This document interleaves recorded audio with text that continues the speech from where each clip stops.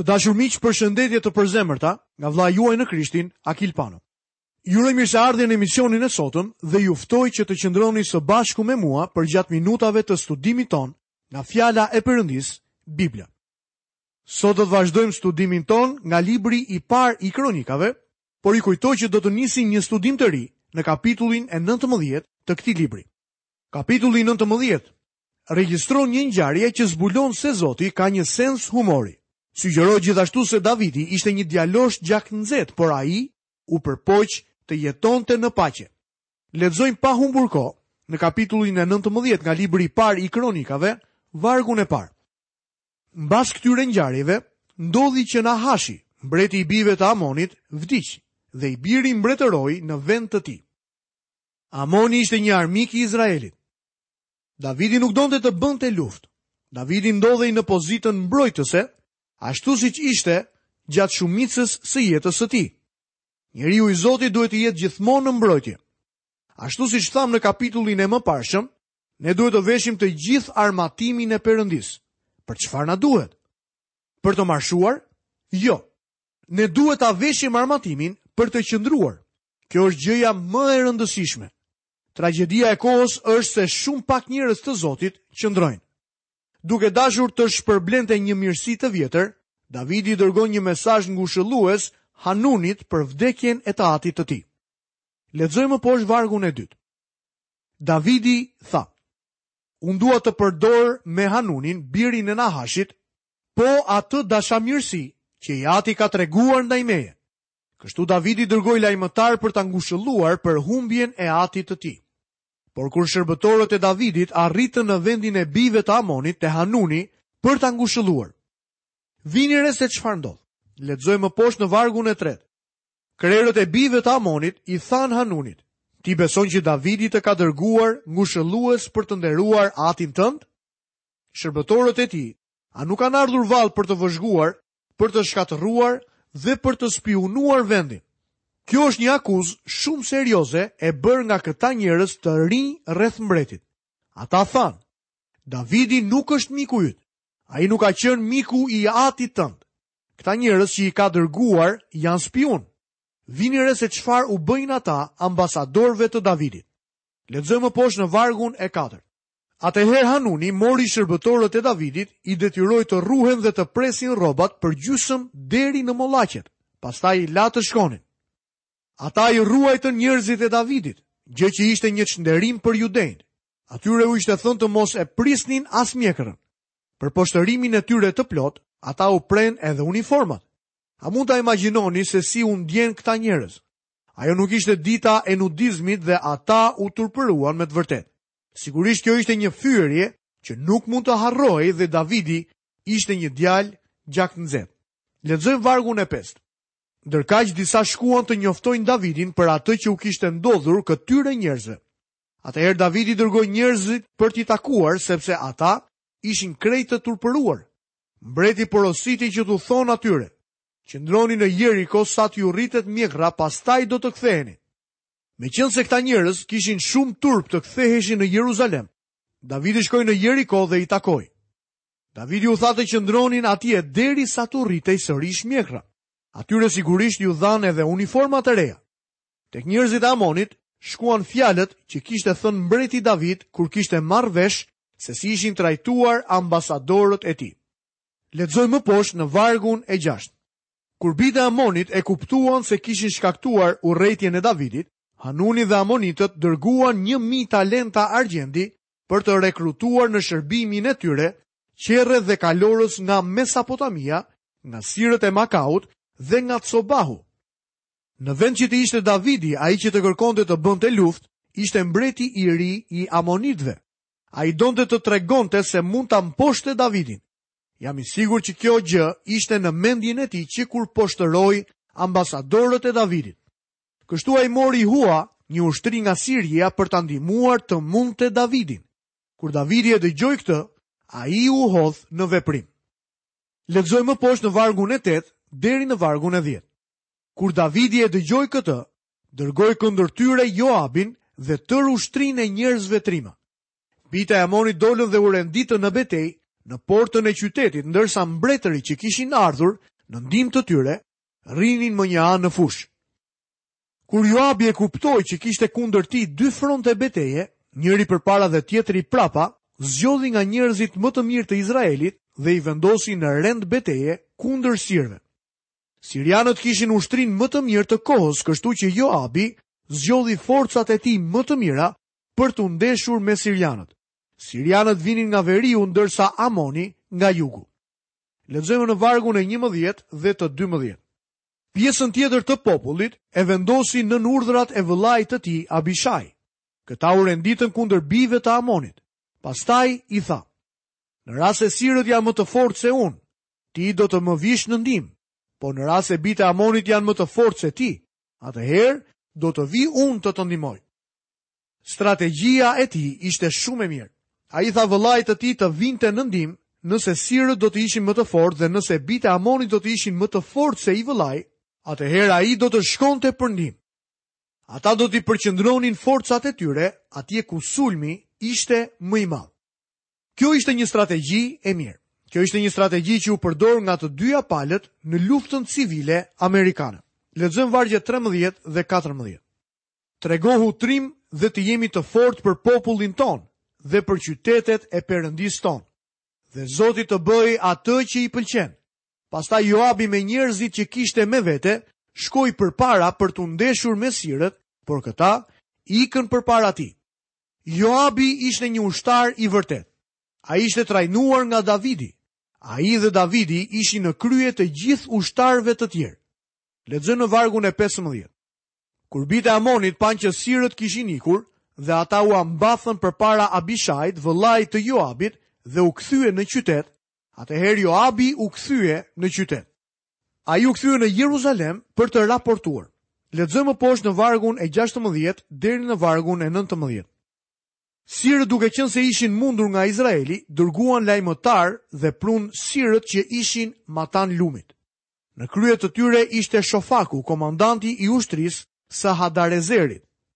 Kur Davidi u njoftua për këtë gjë, mblodhi tërë Izraelin, kaloi Jordanin, marshoi kundër tyre dhe u vendos në rend beteje kundër tyre.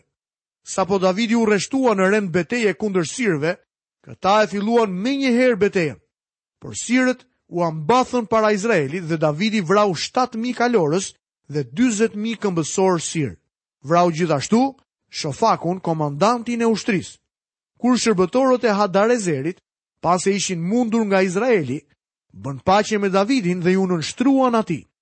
Kështu sirët nuk deshën më të vinin në ndihmë bijve të Amonit.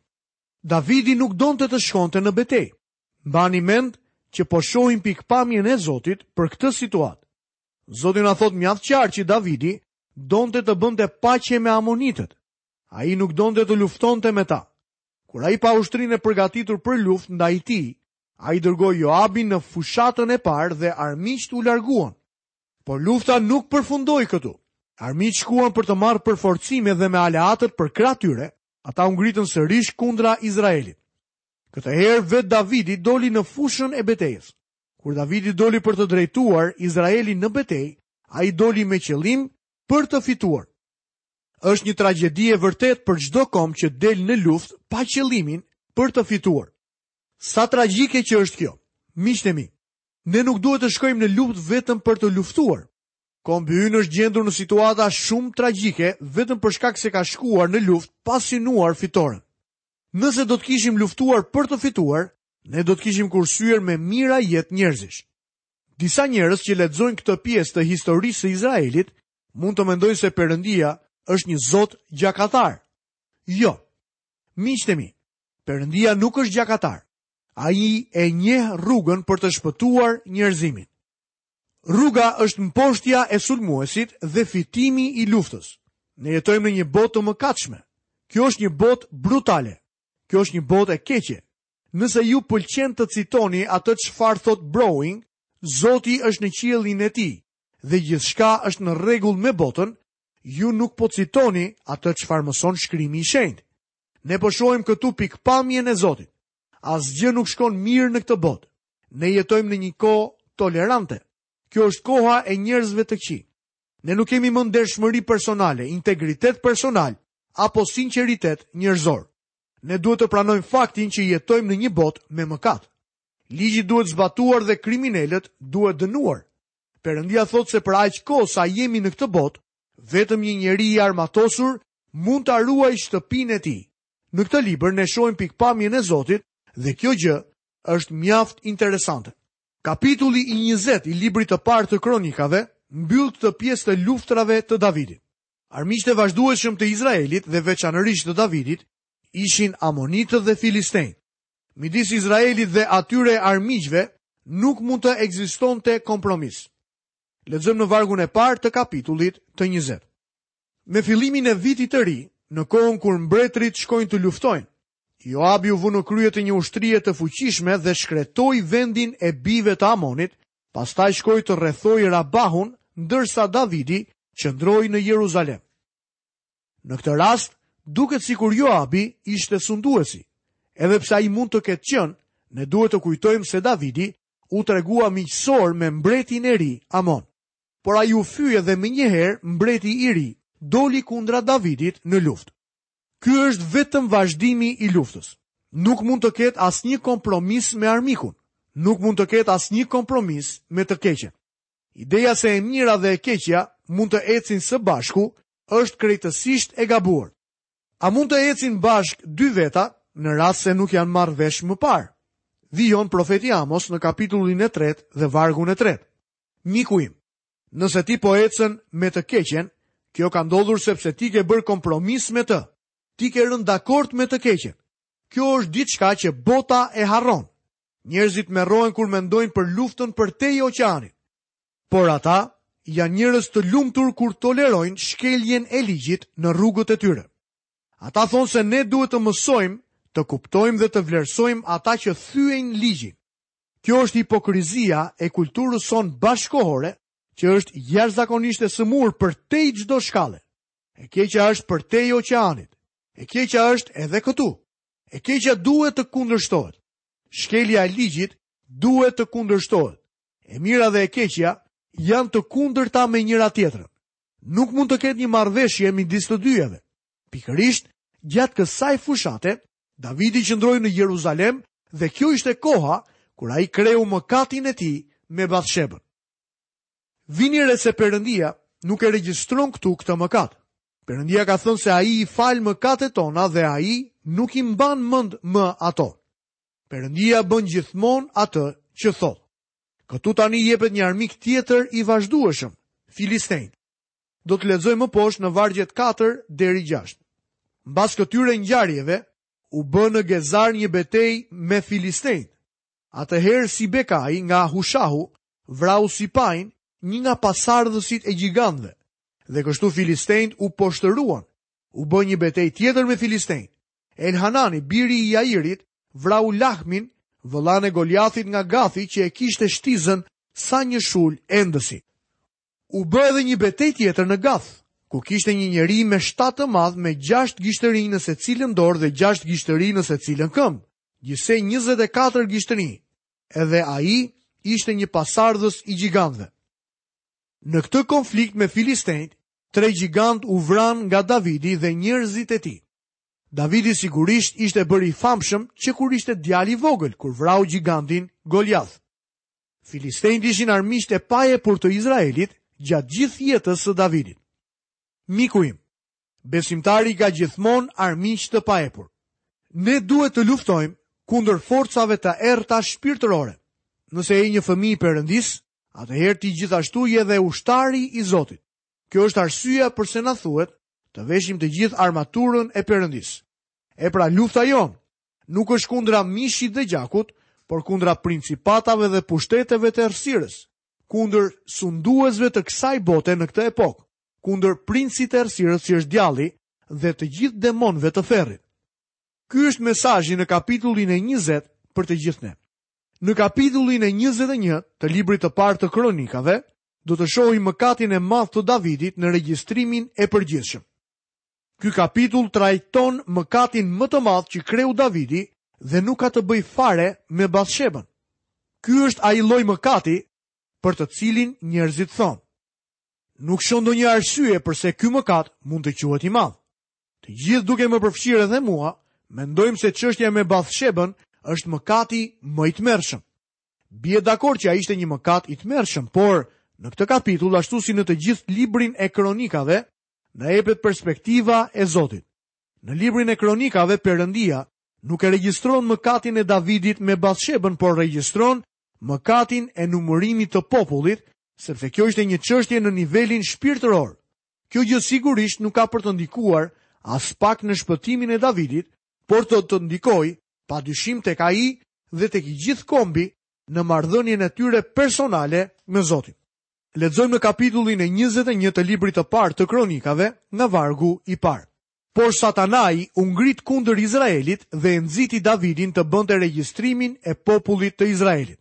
Këtu shohim se kush ishte fajtori i vërtet. Ky ishte Satani.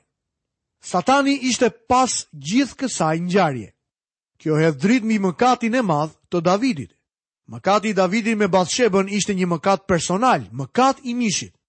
Në Psalmin 51, ai thirrri: "Ki mëshirë për mua, o Perëndi, sipas mëshirës sate, për dëmshurinë e madhe që ke, fshi të ligat që kam bërë."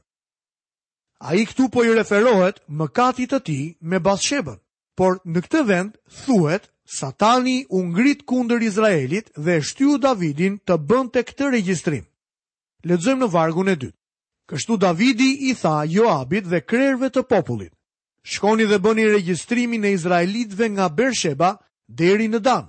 Pastaj më paraqitni raportin që unë të di numrin e tyre." Mojsiu ishte ai që kishte bërë regjistrimin e popullit në 2 raste. Në librin e numrave na thuhet se ai bëri regjistrimin e popullit para se të niseshin në marshin e shkretëtirës dhe pastaj sërish në fund të marshit në shkretëtirë. Nuk ishte asgjë të gabuar me këtë. Të paktën Zoti nuk gjeti asgjë të gabuar, por këtu ne shohim një mëkat. Ka njerëz që thonë se arsyeja pse Davidi e bëri këtë ishte se Davidi ishte një njeri krenar. Le të lexojmë për këtë çështje. Lexojmë poshtë në vargun e 3. Joabi u përgjigj: "Zoti e shumëzoft popullin e tij 100 herë. Por o mbret, o im Zot, a nuk janë vallë të gjithë shërbëtor të zotërisim? Pse Zoti im kërkon një gjë të tillë? Pse e bën fajtor Izraelin?" Ja ku shohim njeriun e parë që kundërshton kompjuterin. Davidi kërkoi statistika, por tek ato statistika qëndronte mëkati. Çdo gjë sot është e kompjuterizuar duke na përfshirë të gjithëve ne. Joabi e kundërshtoi marrjen e këtyre statistikave sepse e dinte se në to ishte e përfshirë krenaria. Jam i mendimit se edhe pse krenaria hyri këtu, ajo nuk ishte shpjegimi i plot i mëkatit. Perëndia i ruajt zemrat tona nga krenaria. Fjala e Perëndis na mëson që Perëndia i refuzon krenarët, por ai u jep hir dhe i lartëson të përulurit. Krishti ruajt në zemrën tënde një zemër të përulur dhe një frym të thyer. Të dashur miq, tu kemi mbritur në fundin e emisionit të sotëm. Nga vlla juaj në Krishtin Akil Pano, paçi të gjitha bekimet e Perëndis dhe paqen e tij në jetën tuaj. Bashkë miru dëgjofshim në emisionin e ardhshëm.